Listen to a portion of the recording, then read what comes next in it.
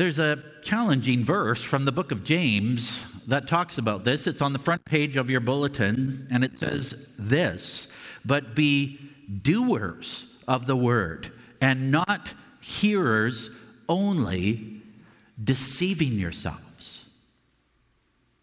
So if we only hear a message from God's word and don't do anything in response to it, we're deceiving ourselves. And Satan loves it when we just hear God's word and don't do anything with it.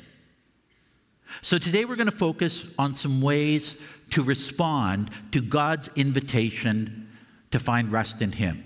And first we're going to hear from a couple in our congregation who is engaged in the practice of Sabbath. And then I'm going to share some resources with you that will help you get started to go further in the practice of Sabbath.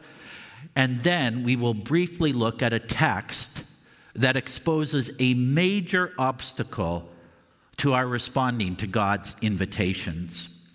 And then we'll meet at the Lord's table. So I'd like to invite Pastor Serge and his wife Jeanette to come forward at this time.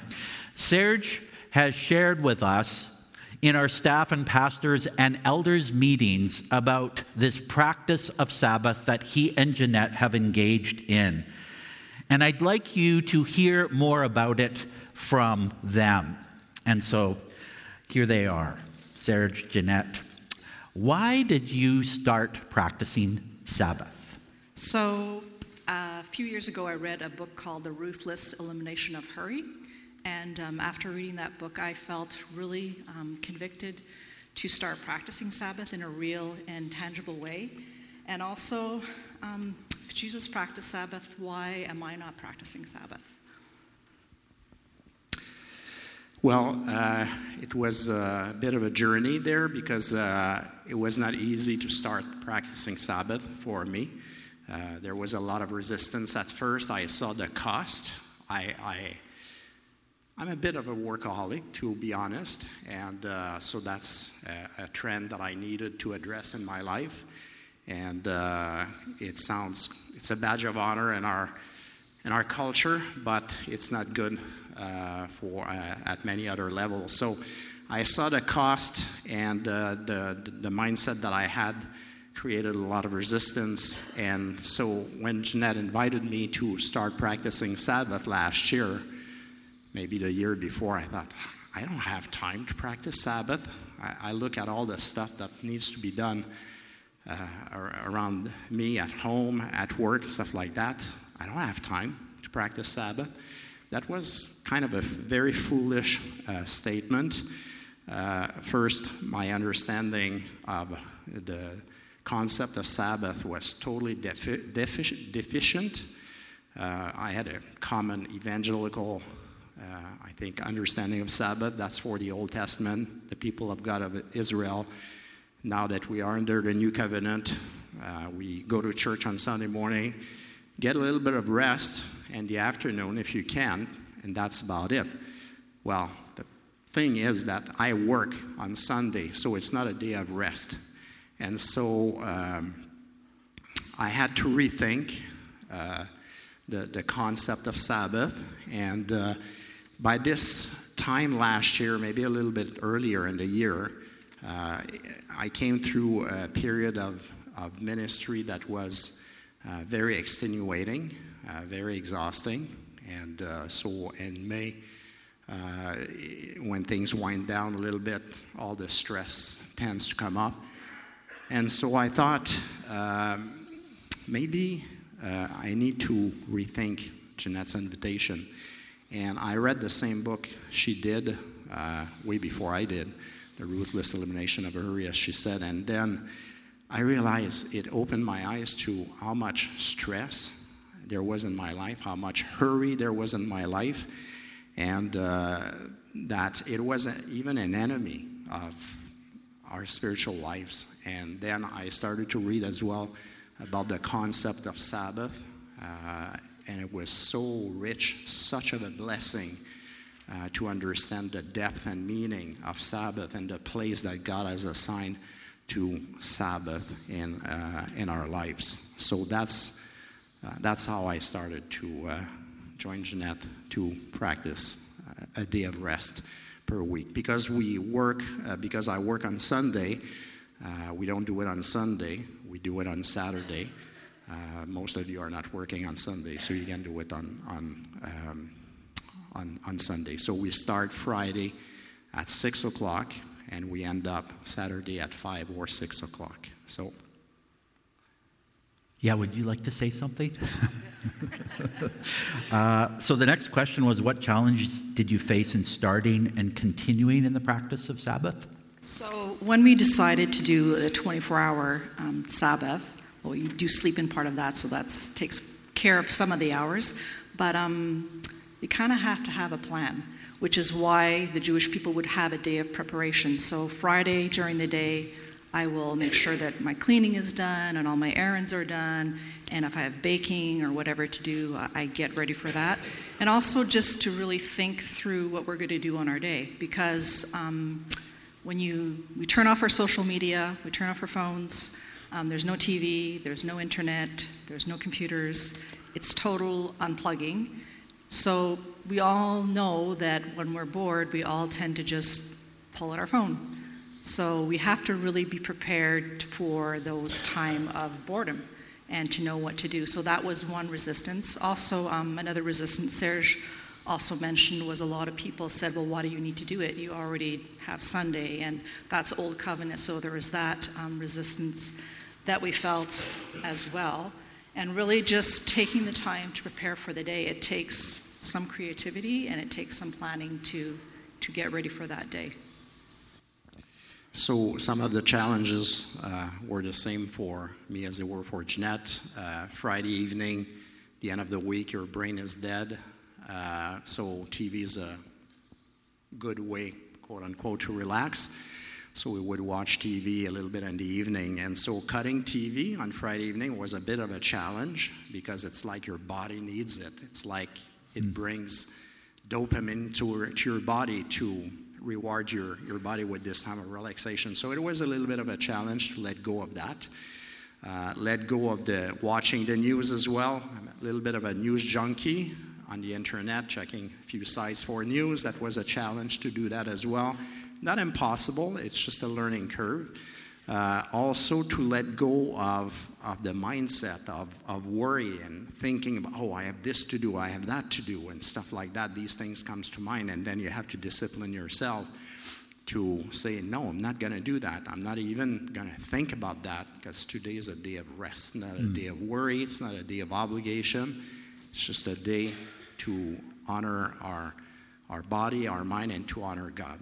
And so that was part of the challenge. So starting new habits, it's a bit of an adjustment, but it's totally feasible. And this is great, eh? We're getting lots of confession from Serge. He's a workaholic. He's a junkie for news. So yeah, I can't wait to hear what's next. What do you actually do during Sabbath? So for us, Sabbath starts Friday night. So I love pizza, so we always order pizza. We have a favorite pizza spot in Spruce Grove. And we order pizza, we eat together. Depending on the weather, we'll go for a walk in nature. We live pretty close to Chickaku Lake, so we'll go there, walk the trails there. If the weather is lousy, sometimes we'll go for a drive. That's what we enjoy doing. We enjoy being out in the country and driving in the country. Saturday, we always have breakfast together as a couple, and we kind of prepare our day with worship music. We listen to a podcast from a person that we really enjoy listening to that helps us in our journey. We also spend the day biking. That's in the summertime. Wintertime, we do different things. It's just really taking time to plan out the day, to think through the day. We can be going to a museum. It can be going to a really good Christian movie. We've had a lot of those lately. And just really spending time, our focus is really just on Jesus and on being with one another and in doing things together. So we also have a few rituals. They're not necessary, but they're nice markers. So Friday we used to, not so much anymore, but light a candle on Friday at 6. And we also have a box in the kitchen where we put our phone and our devices in to remove the temptation. We also do other soul care practices, like she mentioned, listening to podcasts and stuff like that. So we also take time to reflect, to pray, also to listen to spiritual formation material. We share what we learn and talk about the impacts it has on our lives. It's a time to connect with God, to connect with one another, and to connect with ourselves as well. To connect with our soul and see what needs to be dealt with, what needs to be confessed or, cleansed and stuff like that. So we have a handout. There are some handouts that Pastor Tom is going probably to refer to at the end of the service available in the foyer. One of them is about ideas of activities that you can practice for Sabbath, because you think, it's a day where you do nothing, it's boring. Well, no, it's not the case. There are tons of things that you can do that are very refreshing for your body, your mind, and your soul, and it's an adjustment like I mentioned. And lastly, what has been the benefit to you individually and as a couple? So for me individually, I wanted to deepen my walk with Christ. So that has been a total benefit, just because it's a day set apart. There's no pressure. There's no to-do list. There's no distractions. It's the house is quiet. We're quiet, and it's really gives you time to think. We live in a very busy world that just keeps us going and keeps us distracted, and we need that time of not having distractions, and time of having time to reflect and to think and to listen and to just be quiet. It also really actually makes you tired. Most of the time on Friday night, we go to bed usually around 10:30, but on Friday nights by 9 o'clock, we're both exhausted, and yet we've just rested for the whole evening. So it really brings a sense of rest. I don't know if it's because we're not on screens or what it is, but we're ready for rest. So we are getting more rest, and we are getting more time together, and we're getting time in nature and doing things that we really enjoy doing. So it's been very beneficial as a couple and beneficial personally, spiritually as well. Yeah, so benefit definitely is rest, but it's a learning curve to learn to rest when you're, used to go on a regular basis. It's a learning curve to learn to rest and to adjust to that. And I talked about this before, soul care. It's very beneficial to do soul care. We all underestimate this aspect of our being. We often don't take care of it. I'm the first to admit it, but realize that if you don't do that, you're going to pay for it. So there is a great benefit to pay attention to the inner life of your person. So understanding, it's also about understanding the gift of grace, because Sabbath is a gift from God. You may think, you feel guilty for not doing anything. It's almost a sin in our culture to not do anything. I felt like that for a while, and I realized it's a gift from God. Why do I need to feel guilty and not enjoy this? So the benefit is to learn to enjoy God's grace and mercy through this. It's the benefit as well of reorienting our life to God's rhythm, as He revealed in Scriptures and Genesis as well as in the Ten Commandments. So it's a special practice that we prepare for and that we enjoy. So it's something to delight in and to enjoy. Yeah. It brought us, when it comes to us as a couple, it brought us closer together, because it's just something that we commit together, we practice together. It's not one on one end and the other on the other end. No, there are certain things we do individually, but most of the day is spent together as well. So it brought us closer together because we have this big cornerstone of our faith now that we practice together. So the benefit as well is to, when you study and read about Sabbath, the richness of the concept and what God has in mind behind it, and that it is something that God practiced as well, not for the same reason as us, but it gives us a better understanding of God's person, God's plan, because Sabbath is a doorway to experience shalom. And that's something that we need to learn to do as Christians, because that's the cornerstone, the kingdom of God. So thank you for giving us this opportunity to share our experience. And yes, there is benefit, as James says, to confess our sins to one another, like Pastor Tom mentioned before. I just wanted to share with you, because I've been hearing about this from Serge constantly over the last year, and it's been great to hear. And so you have Serge and Jeanette, you know them, you can talk with them further about what they're practicing. Thank you for sharing with us today, and we look forward to learning more from you guys about this. So thank you.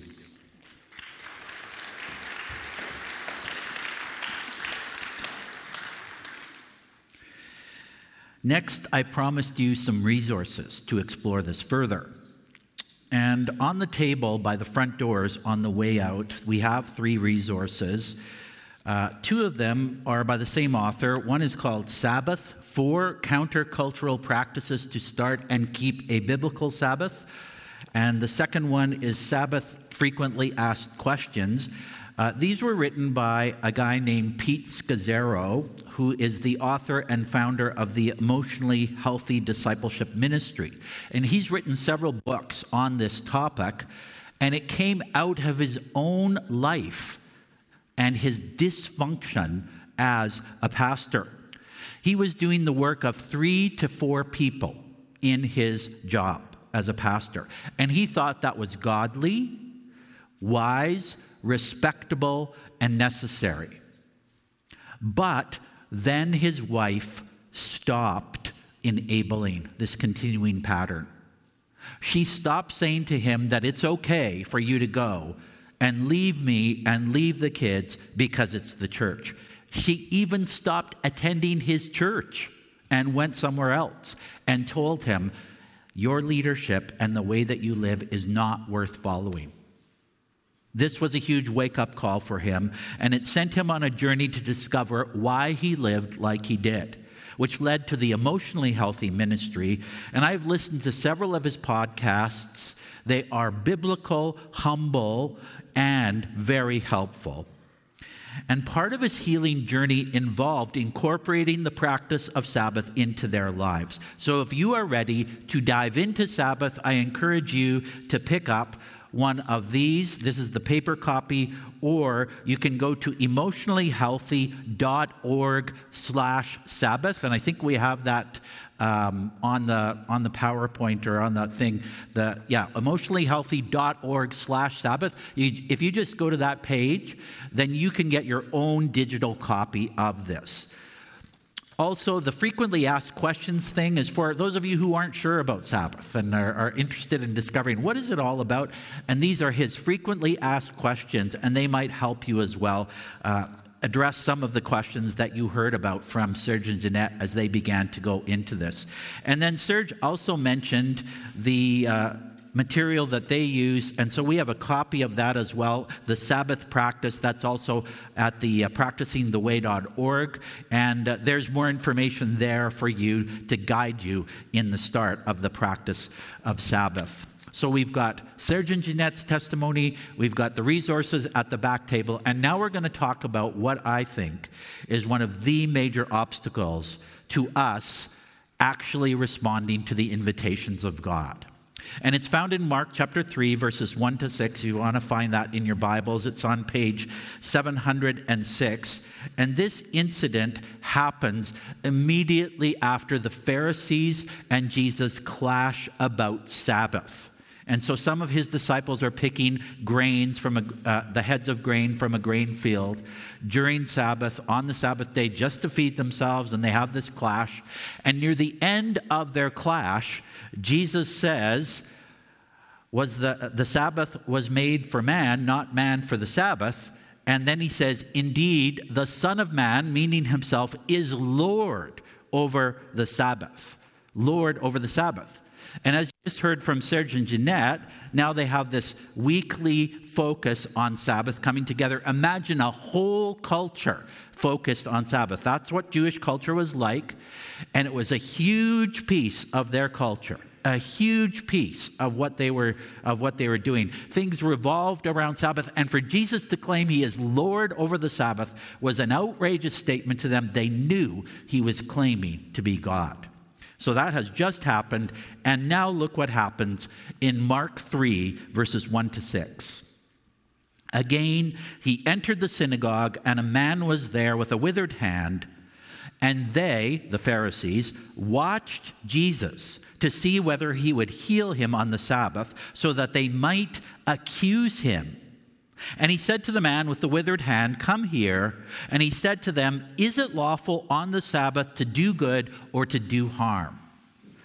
To save life or to kill?" But they were silent. And he looked around at them with anger, grieved at their hardness of heart, and said to the man, "Stretch out your hand." And he stretched it out, and his hand was restored. And the Pharisees went out and immediately held counsel with the Herodians against him, how to destroy him. Or some of your translations say, how to kill him. So, it's Sabbath day. Jesus goes to the synagogue, where a man with a withered hand is in attendance, and some Pharisees are also there. And the Pharisees were a Jewish religious group or sect who took God's law very seriously.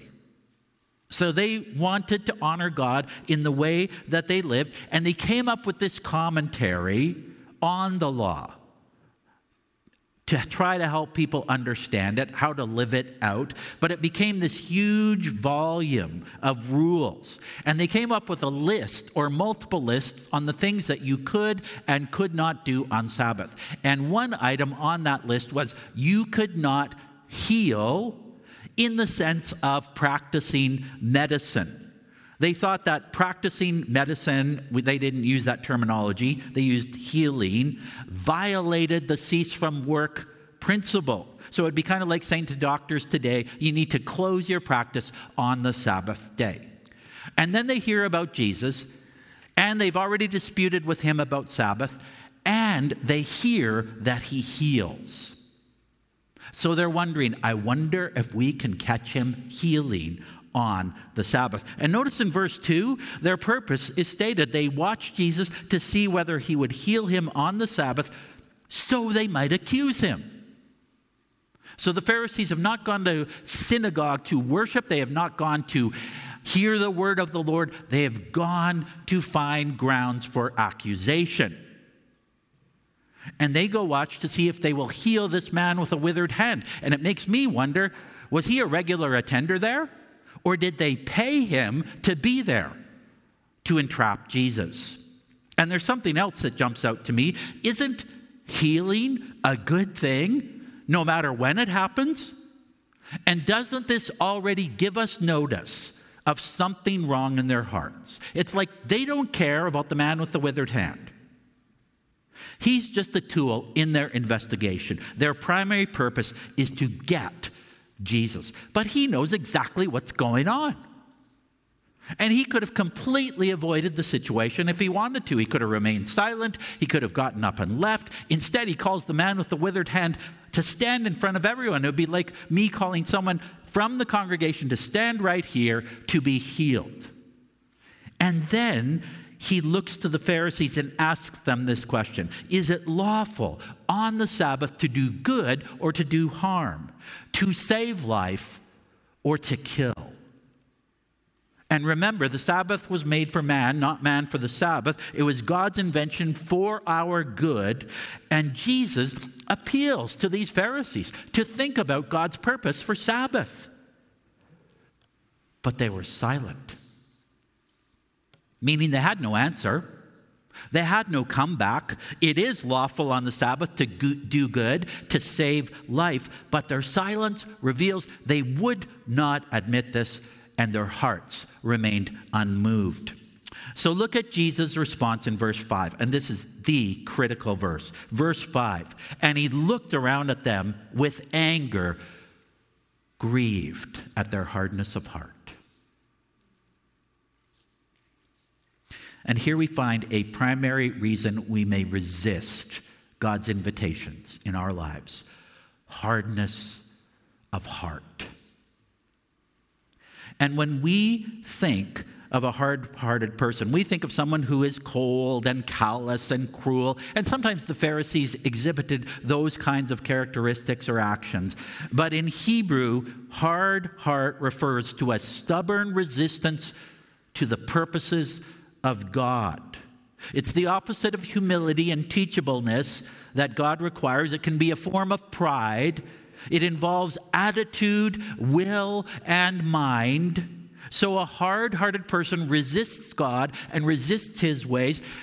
So you could be talking to a hard-hearted person towards God who is friendly to you, but is resistant to God in all his ways, or spiritually blind to some area in their lives that God wants to talk about. And these Pharisees serve as a perfect example. Jesus is about to do a great work in this man's life, but they focus more on their own Sabbath rules. They will totally miss God's work here. Yet Jesus will not let their hard hearts prevent him from doing good. He says to the man, "Stretch out your hand," and he stretches it out, and his hand is healed. And again we see that Jesus' word is action.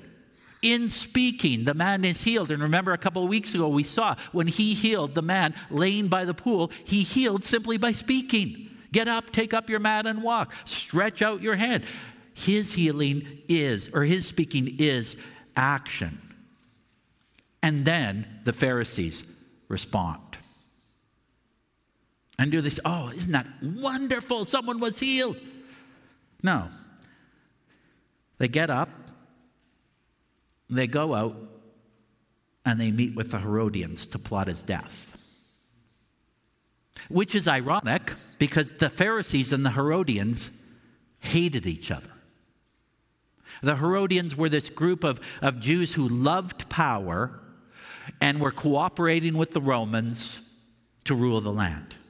Whereas the Pharisees hated the Romans because they were oppressors. They were scrupulous about God's laws. So these two groups hate each other, but Jesus has so threatened both of them that they decide they're going to come together to find out or figure out how to destroy them. And this reveals how a hard heart can warp our minds. Apparently, according to these Pharisees, healing, doing good on the Sabbath was unlawful, but plotting murder was okay. And Jesus confronts and reveals their hardened hearts by doing good on the Sabbath. They thought they were defending the Sabbath, but they missed the Lord of the Sabbath, in whom they could find rest and renewal. So, what can we learn from this passage that can help us pursue rest and renewal in God? Number one, we need to ask the Lord to reveal in us any hard-heartedness towards Christ. And it might show up in our lives as outright rejection of God and his ways. It might creep in slowly but surely as we let something else take priority in our lives over God. Or hard-heartedness might take hold when we think we're done growing in Christ. And we think we don't have anything more to learn. And we think we don't need to change. But in the Christian life, our need to grow never ends until we die or Christ comes back. Philippians 1:6 says, "And I am sure of this, that he who began a good work in you will bring it to completion at at the day of Jesus Christ, when Christ returns. But before that day, we need to keep growing. We cannot settle into complacency and be comfortable. Otherwise, it is more likely that our hearts will harden toward the things of God. And in my own life, I began participating in a ministry called Church Renewal in September of 2021. It involves a weekly online pastors peer mentoring group meeting. And when I first thought about doing this and joining this, I thought to myself, do I need renewal? In my life, I walk with God, I pray, I read my Bible, I work in the church. Yet this journey has brought God's renewing work into my life in a fresh and new way. The Lord has spoken to comfort me. He has shown his love for me. He has brought renewal in my heart. He has opened my eyes to areas of my life that need more work or that need healing. He has restored my soul and renewed my spirit. And though I have been a Christian for over 50 years, I continually need to open myself up to God's work in my life. I need to submit myself to the testing of his word. I need to stop and respond to that which he reveals to me that I need to work on or that he needs to work on. And then I need to ask for his strength and his power to act on it. But it won't happen if I remain blind or resistant to God, if I let hard-heartedness creep into my heart. So an excellent prayer to pray regarding this is Psalm 139, verses 23 and 24. It's on the back page of your bulletin as well, under point 1 there. Search me, O God, and know my heart. Try me and know my thoughts. See if there be any wicked way in me, and lead me in the way everlasting. So that's step 1. Ask the Lord to reveal any hard-heartedness in us towards Christ. 2, ask the Lord to start or continue his renewing work in your life. And we saw this last summer when we were going through the book of Ezekiel. In chapter 11, verse 19, the Lord says, "And I will give them one heart, and a new spirit I will put within them. I will remove the heart of stone from their flesh and give them a heart of flesh, a heart that is sensitive to and open to the things of God." Or you may have heard the prayer from Psalm 51, verse 10, "Create in me a clean heart, O God, and renew a right spirit within me." And Christians, we need continual renewing of our hearts by God. And this does not only refer to our emotions, because when we think of heart, we think emotions, right? That's, follow your heart. That's your emotions. That's how you feel. But the Hebrew understanding of heart was the totality of the person, head, decision-making. All are included in this. We need head and heart, mind and emotions renewed by the Lord. And some of you here today or watching online may have never received this new heart in your life. Maybe you believe it is impossible to change, and you have been dealt a deck of cards by life that you just have to play, and that's it. You're not going to change. You'll never be different. Yet Jesus has come so that we might have life and have it abundantly. He has come so that we might be made new. And I've listed for you several scriptures on the back talking about this new life. 2 Corinthians 5:17. If anyone is in Christ, he or she is a new creation. The old has gone, the new has come. Romans 6:4. We were therefore buried with him by baptism into death, in order that just as Christ was raised from the dead by the glory of the Father, we too might walk in newness of life. Or Colossians 3:9 and 10. Do not lie to one another, seeing that you have put off the old self with its practices and have put on the new self, which is being renewed in knowledge after the image of the Creator. So Jesus came to give us this new life by dealing with our old life. And we've all sinned against God and against others. We've adopted attitudes and behaviors that can harm ourselves and others. And we don't need some slight external change of behavior. We need a completely new heart and a transformed way of thinking. And that happens when we receive Christ into our lives. John 1:12-13 says, "But to all who did receive him and who believed in his name," and believe there does not mean mental, just mental assent. It means whole life commitment. Believed in his name, he gave the right to become children of God, who were born not of blood, nor of the will of the flesh, nor of the will of man, but of God. So if you desire to receive Christ into your life, to turn away from life apart from him, to receive this new heart and the life he promises, you can do that. And I've included for you a little prayer there that you can pray. Lord Jesus, I need you and I need a new heart.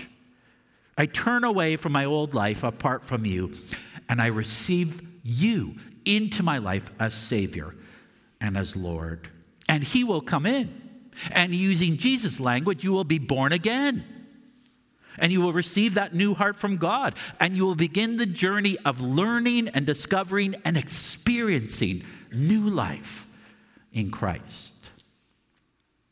So first, ask God to reveal hard-heartedness. Second, ask the Lord to start or continue his renewing work in your heart. And third, find joy in the Lord on Sabbath. Isaiah 58, verses 13 and 14. "If you keep your feet from breaking the Sabbath and from doing as you please on my holy day, if you call the Sabbath a delight and the Lord's holy day honorable, and if you honor it by not going your own way and not doing as you please or speaking idle words, then you will find your joy in the Lord." Might that transform our resistance to Sabbath? The possibility of finding joy in the Lord, regardless of anything else that's going on in our lives. Mark Buchanan, whose book we've followed along in this series, entitled The Rest of God, writes, "Don't mistake finding your joy for getting your own way. This is not about indulging your appetites or satisfying your own sense of justice. This is not about getting what you think is owed you. This is about finding what is best." Remember Mary and Martha? Mary has chosen what is best or better, sitting at Jesus' feet. So Buchanan suggests a Sabbath practice of finding our joy in Christ by praying, "Jesus, how can I find my joy in you today?" And then we sit and we wait to see what comes to mind. And maybe Jesus will say, "Sit longer with me. Go visit the aging. Go help your neighbor. Go teach Sunday school or clean your desk or cook the lunch. And do it with all your heart." And Jesus knows what's best. And we'll find our joy in him. And this whole series has emphasized that when we make space in our lives for the Lord, it is much more likely that we will find rest, renewal, and joy in him.